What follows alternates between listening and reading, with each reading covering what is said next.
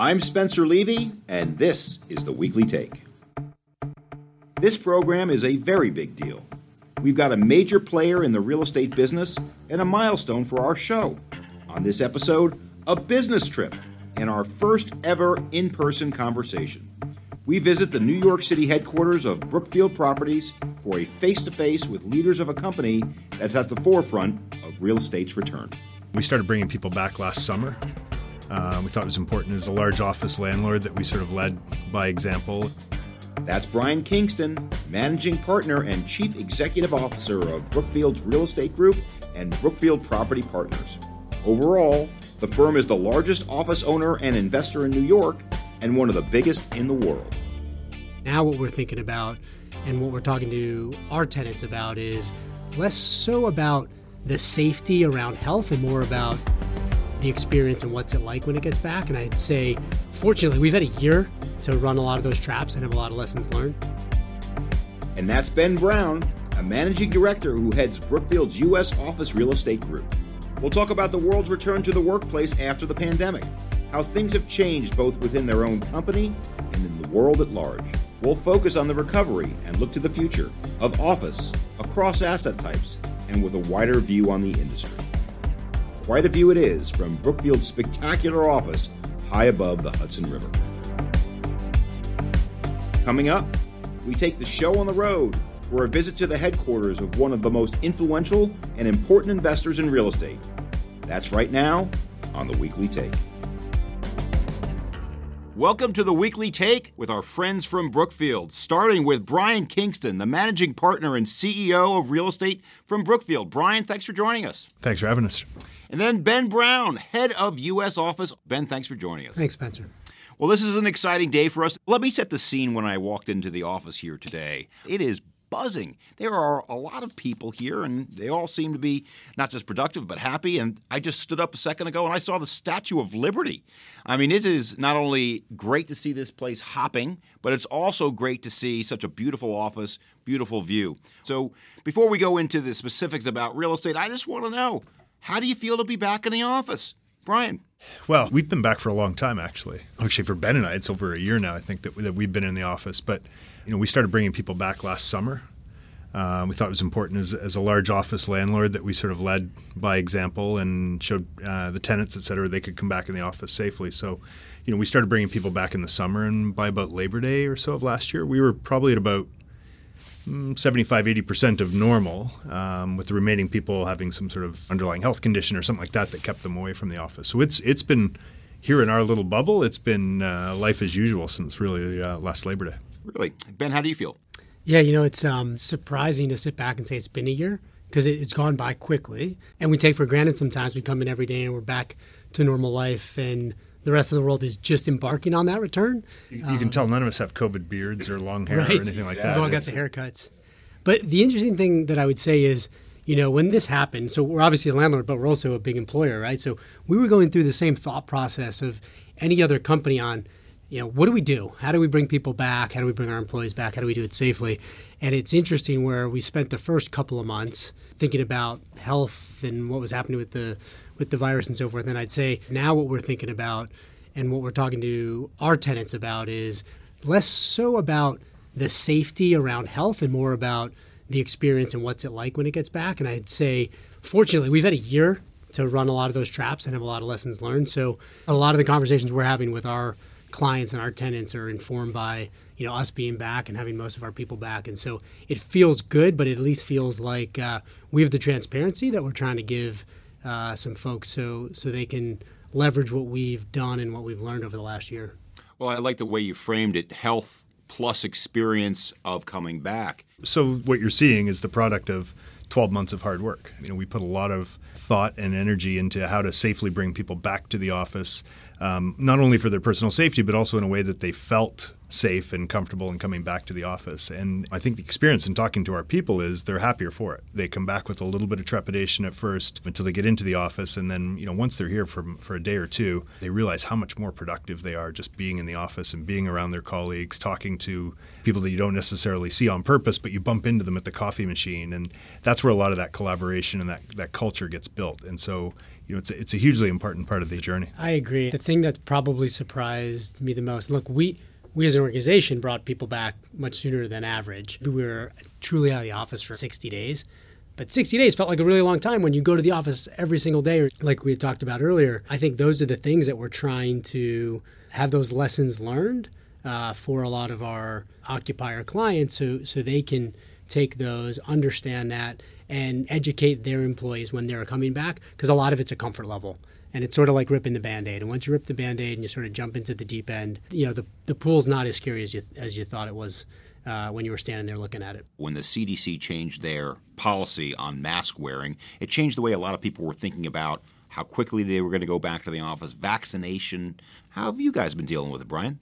When we first returned to the office, there was no vaccine even on the horizon. The vaccine started to roll out in February, and we saw cases coming down and generally people getting more comfortable coming back. And so as part of our regular app check-in, we've had people upload their vaccine cards as they've been vaccinated. And so we know that within our own population here in the office today, 85% of our people have had at least one dose of the vaccine. And by the end of this month, that full 85% should be fully vaccinated.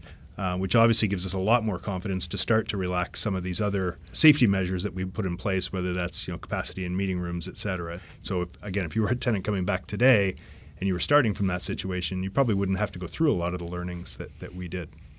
Ben, from your perspective, are you using your learnings as a company at Brookfield and passing it along to your tenants? Yeah, every discussion we're having, we're constantly checking in and understanding return timelines. And frankly, the last, I'd say 14 days, we've seen a marked change across the country, every single one of our markets, with tenants telling us what their initial return date will be, what their full return date will be, and then engaging in those conversations on, okay, what is it like? What have you done? We start to walk them through all of these things. This is what we did. This is what we've now taken down.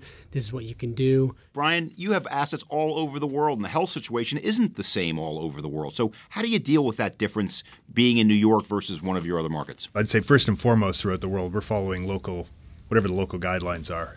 We've got a big business in Australia, for example. It's been a very different experience down there. For them, they had an initial flash, but really it's been business as usual throughout the country for the last 12 months.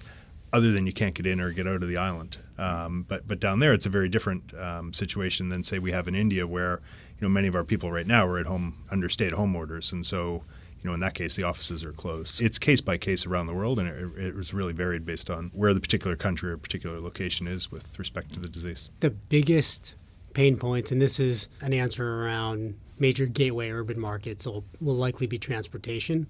And most of these cities, specifically New York, they're just not set up for the infrastructure to allow, a substitute of vehicular transportation as the solution. And so I think it's incumbent on a lot of these places to make sure public transit's safe and efficient. And I know I met Brian up at Manhattan West this morning. He just got off the subway and said it was empty. And you probably would say it was probably clean, felt safe, and you didn't have to wait, and you got a seat. And so, I think a lot of it triangulates around transportation and feeling comfortable on that. But I think cities are working really hard to do that. I think when most people return with the vaccination rates on where they are, the comfort level with social distancing and masks and all these things that we're getting used to now, I think that's going to be sort of a quick, distant memory. And I think it's going to be more about, what am I experiencing when I'm at the office? So I've now learned for the last year, I can do components of my job elsewhere, whether that's from my, kitchen table or weekend house or whatever it is. I can do some of that. So when I come to the office, I want to know what's the differentiated experience I'm going to have. And so I think companies, but landlords are going to think about, well, what does that mean? Like, what do you have when you come to the office? I'd say we're fortunate with a lot of the assets that we own. there's a lot of the mixture of the fabric of those amenities and all those things that make a day a great day when you're coming to work, not just to work, but, to what we all talk about, live, work, and play, all of that. We have a lot of that. So we're fortunate there. But it's like, how do we optimize those components to make it a much better experience when you do come back versus the alternative, which is remote, on the video, at your kitchen table, et cetera, which will be some component of it, but you got to make that experience really special when you're coming back. I think there'll just be a bigger focus on that now. Well, that phrase differentiated experience keeps coming up in this podcast. Brian, why don't we turn to you on that one? How has your point of view on the differentiated experience changed, not just in the short term, but maybe long term, about what people expect from the office? This was happening long before COVID, and I think COVID just sort of highlighted what Ben was talking about, which is, look, there's certain commodity stuff you can do in the, like sitting at your desk and reading something, or just typing numbers into a spreadsheet that you can do from anywhere in the world. And so we don't need to be in an office necessarily to be doing that.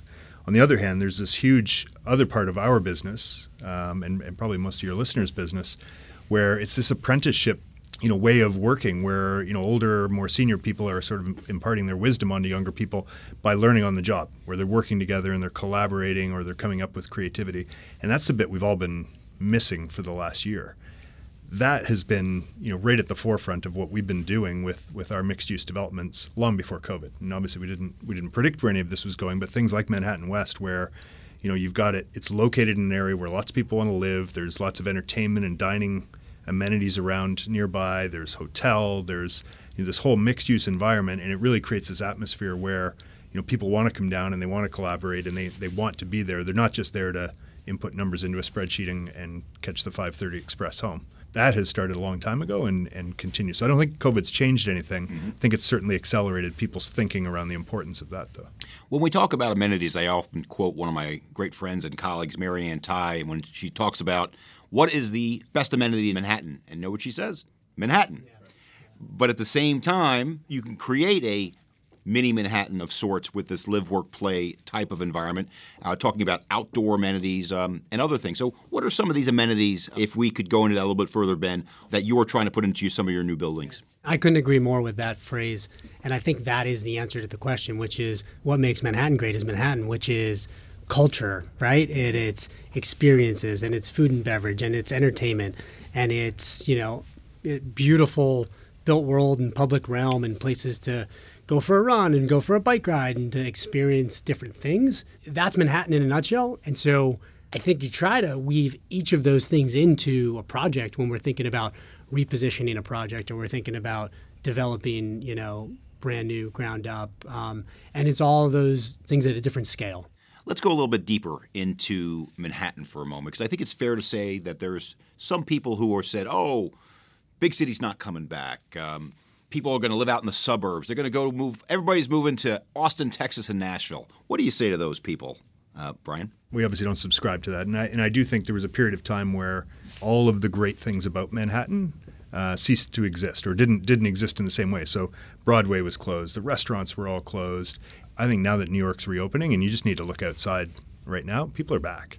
Our multifamily portfolio here in the city went from pre-COVID occupancy levels in the high 90s, got down as low as 78%, which is the lowest it's sort of ever been. We're back in the 90s. It's sort of 96, 97% occupied. Incentives have gone away. Rents are actually going up. So people are piling back into the city. And I think it doesn't mean that people aren't moving to Austin. And obviously there's companies that are opening up headquarters down there. But, just the scale of Manhattan, and there's just no way that Manhattan disperses into these other places. So, I think for all the reasons that Ben said, this is a great city. San Francisco is a fantastic city. People love living here. Young people coming out of college, this is where they want to be. This is where they want to start their career. And if you've got a company like Google or Facebook, and those are the people you're trying to attract to work for you, you got to go where they want to live. Mm-hmm. So, to quote the great philosopher LL Cool J, who said, "Don't call it a comeback because I've been here for years." I think that's what describes Manhattan. Wouldn't you agree with that? Yeah, that's the second quote I would subscribe to. Definitely, you're on the quotes today.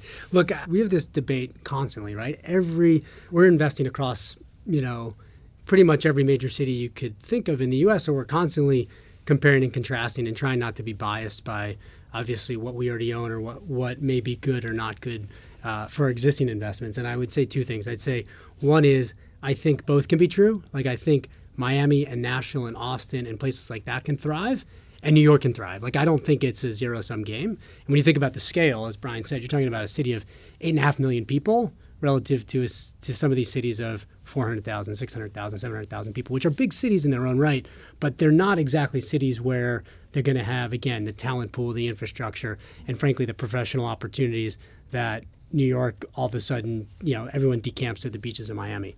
And as we joke, no one wants to be in Miami in July and August. So we'll see a lot of those people come back. But the second thing that I would say is, I hadn't been on a plane for a year, and I got around to most of our offices over the past couple of weeks, and being in San Francisco and being in Chicago and being in LA and being in Houston, you start to remember, like, these are great cities, and they're great cities for a reason. Like, we've been urbanizing for a couple hundred years. That's not changing because of the last year. But that doesn't mean that some of these emerging cities won't be great cities, and in 10 years we're talking about those as phenomenal world-class cities as well. Yeah, I mean, it's like we were talking about with amenities. This was already happening pre-COVID, right? Like Austin was becoming a pretty interesting dynamic market long before COVID, and that will continue. Miami has continued to grow, and with its proximity to South America and all of that stuff, like those are all great advantages for them. I think the last year has maybe pushed a few people to move there quicker than they might have otherwise, but also New York and San Francisco remain sort of the centers of commerce in this country. Let's talk about one more Manhattan thing, then we'll move on. The advantages of scale. You are the largest landlord in the city of New York, about 60 million square feet. And so what are the advantages of being basically a significant portion of a 450 million square foot market? Yeah, look, I think it's as simple as our competitive advantage as a landlord is information. And so we get more information than any other landlord in the market, whether that's, we have 5 million feet in Brooklyn. We are the largest landlord in Lower Manhattan. We have assets scattered throughout Midtown on the far west side and in the Plaza District. So we are making decisions every single day, whether it's a leasing transaction, it's an asset management decision, or frankly, a development decision with more data points than most. So that's got to be an advantage. And then, how do we synthesize that and how do we build conviction around that? That's ultimately what we get paid for, but it's having all that access to information. And then I would tie it to scale generally, where I always say when we think about our office business, we tend to be the landlord to most large major corporations, right? Whether those are technology companies, or those are financial service firms or law firms. That is true in a single market like New York, where we are having relationships with those large tenants all around the world, whether it's in Sydney or it's in London or it's in New York. And having that scale in New York and that diversity of product, I think, is a big competitive advantage. So I think it's information, but then it's also a relationship with our end customers and having the asset base that can optimize the outcomes there. Let's go back to these big multinationals for just a moment, because they're going through COVID too as an occupier. And they're saying, gee, do I need all this office space? What do I do to make myself more flexible, including flex space, including different lease terms? What kind of conversations are you having? How are you responding to these types of questions? I'll make one comment, which is I am so relieved after a year to realize that most of our tenants just haven't done anything. And I'll explain what I mean by that. But at the start of this, I was concerned that they would all knee-jerk and make big, massive changes on space design. How do they work? What does the work look like?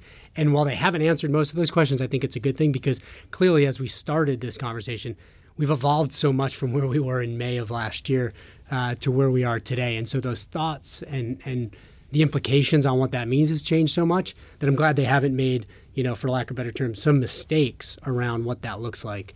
And so, look, I would tell you that flexibility was a discussion we were having well before COVID, right? Flexibility was every company now with, the emergence of technology as a big part of their business is changing so much quicker than they had ever changed before. And if you talk to an HR person or, the chief people officer at any company, they have projections on what the 5-year headcount looks like, but they know that they're wrong, right? And so how do you plan and sign 5, 10, 15, 20-year commitments with such a, sort of fluid headcount when you're thinking about people? And so flexibility was there. So yes, will COVID drive more flexibility?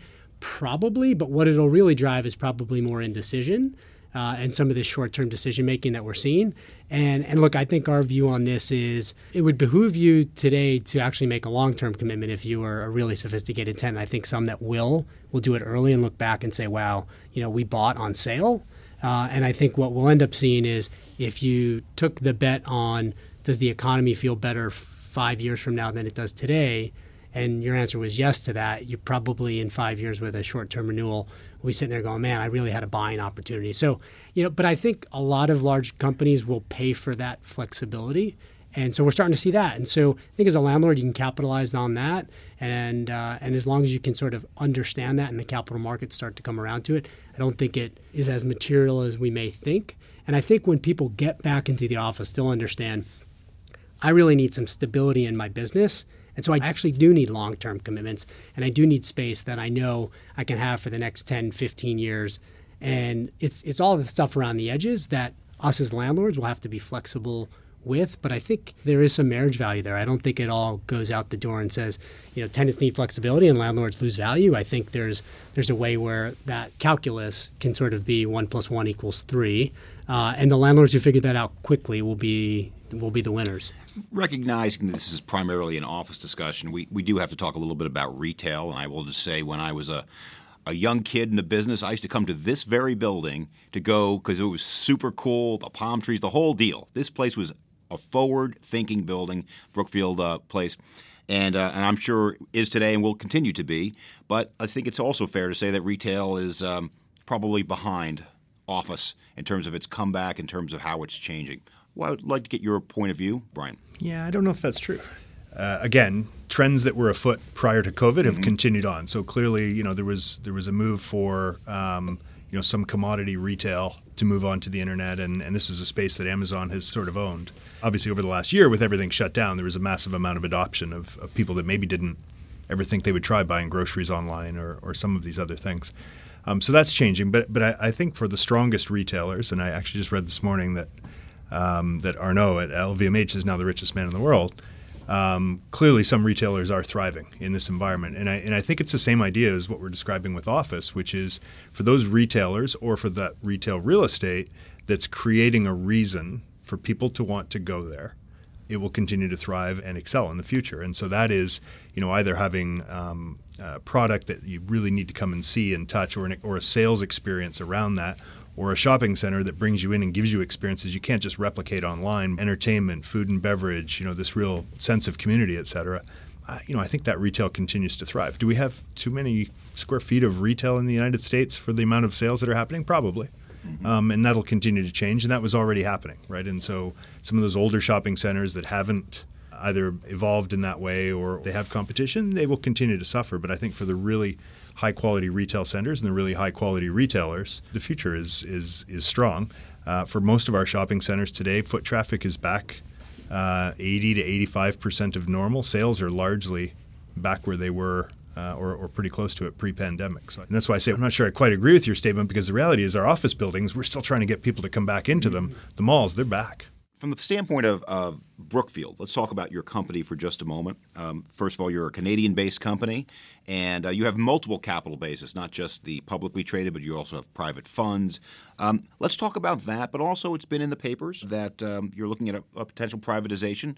So I'd like to hear about your capital base today and how the privatization might help you in the future. Yeah, look, I think like any other real estate company, it's all about access to capital, and we try to make sure that we've got multiple avenues to capital, whether that's through publicly listed vehicles or private funds. And within those private funds, there's a whole suite of different products, everything from debt to core plus or value add or opportunistic. And so depending on where certain investor appetite is, we want to make sure that we've got a product that helps to address all that. And so that's, that really is our business, is sort of trying to find that lowest cost capital and then put it to work into assets and leverage off of the operating platforms that we've built to earn great returns for them.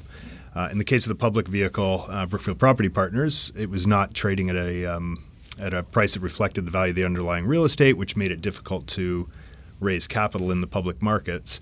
And so we just saw there was an opportunity for us to take it private, reconstitute it a little bit, probably put that real estate into more efficient hands, that was better able to understand it. The problem with Brookfield Property Partners was it was just too many too much for everybody to focus on because it was a number of different asset classes. It included development. It was in a lot of different countries, and just wasn't well suited for public markets. Whereas our fund investors are able to look at individual ones. Let's talk for a moment about a topic that I keep talking about on every one of my calls, is ESG, environmental, social governance, and some investors have added an R, resilience. So let's talk first with you, Ben. How often is this coming up in your conversations with occupiers? How are you addressing it? It's definitely on the top of the list now. And what's interesting is it's on the top of the list, but I think people are getting educated on what they really mean when they say ESG. They'll tell you from a corporate perspective, it's very important. And so a lot of these conversations are, I'd say, fluid and changing over time, but it's definitely on the top of everybody's list, right? And I think it will continue to be, and I think it will be no longer a check in the box, but I think one of the people at the table making a decision around real estate will be someone that's responsible for, ESG and whatever that definition is for that occupier. So it's important.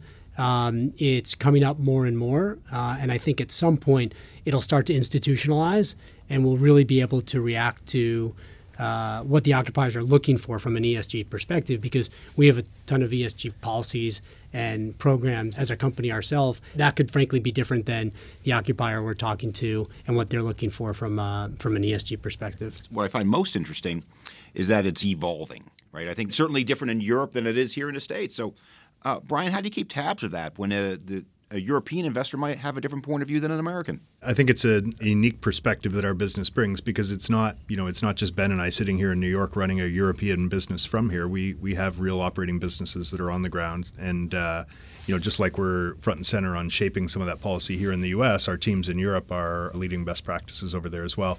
And frankly, it goes much broader than just our real estate business, but into our infrastructure and private equity and renewable power generations businesses as well.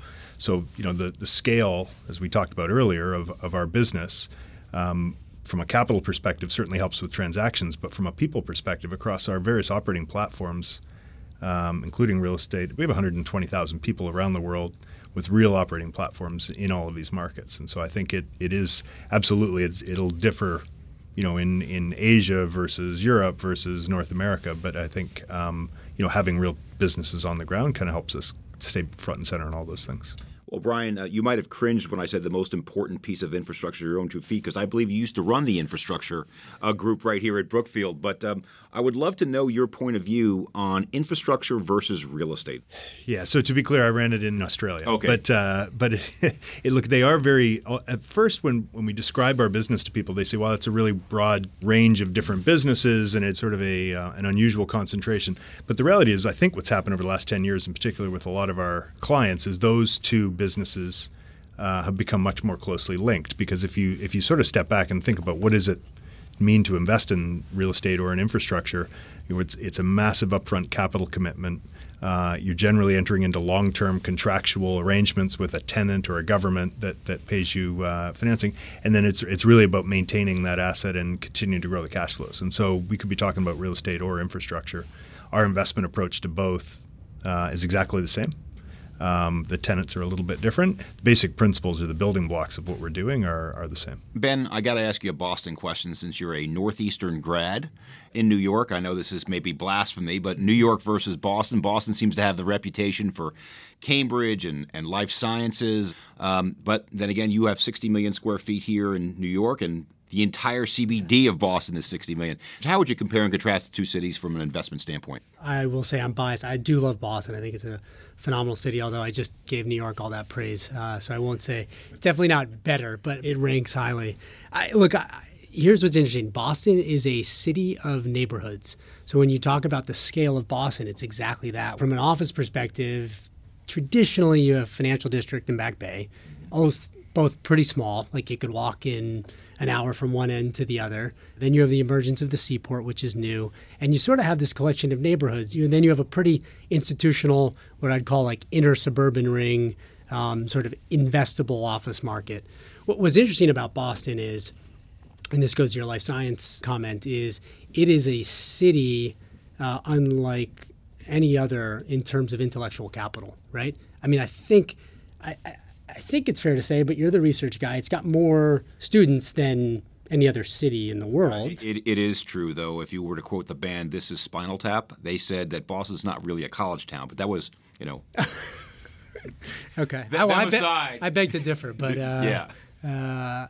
But like we said, the whole vicious cycle of how real estate decisions are made on the office side, it's all about the talent. And that city has the best and the deepest talent. Now you can go to the Bay Area and you can say the same thing about, Stanford and Cal Berkeley and so forth. But in a small market like that, an East Coast market, a pretty parochial town, it's pretty impressive in terms of the talent. So it's, from an investment standpoint, it's a great market. It should be a better office market based on all those fundamentals.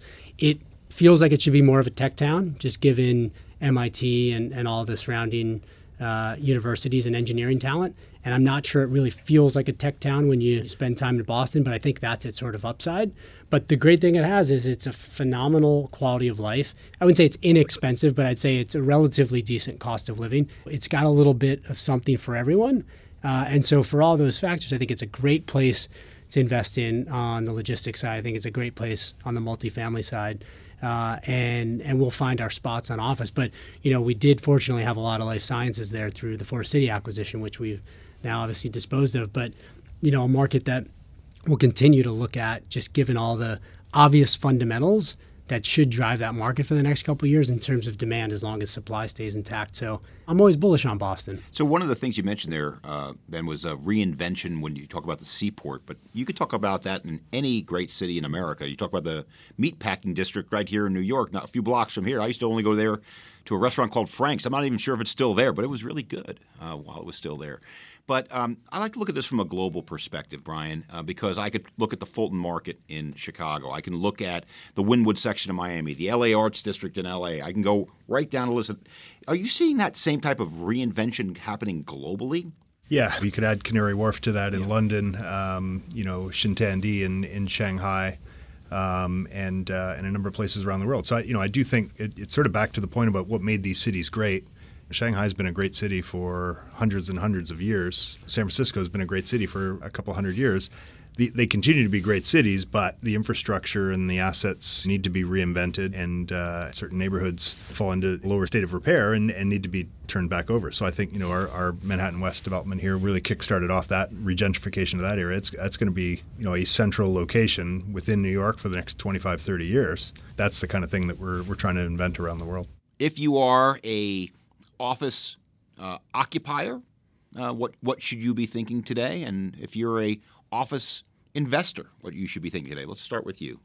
Yeah. So look, if I was an office occupier today, I'll mention what I said before, but I think it's all about experience, and that can mean anything from what your space design is to what location you're in. Like you said, neighborhoods, proximity to transportation, all of those things are so critically important right now because you're going to be in a sales mode to try and convince people why they need to be back in the office, and they should be back in the office, and they're productive being back in the office. So I think it's about experience on the occupier side.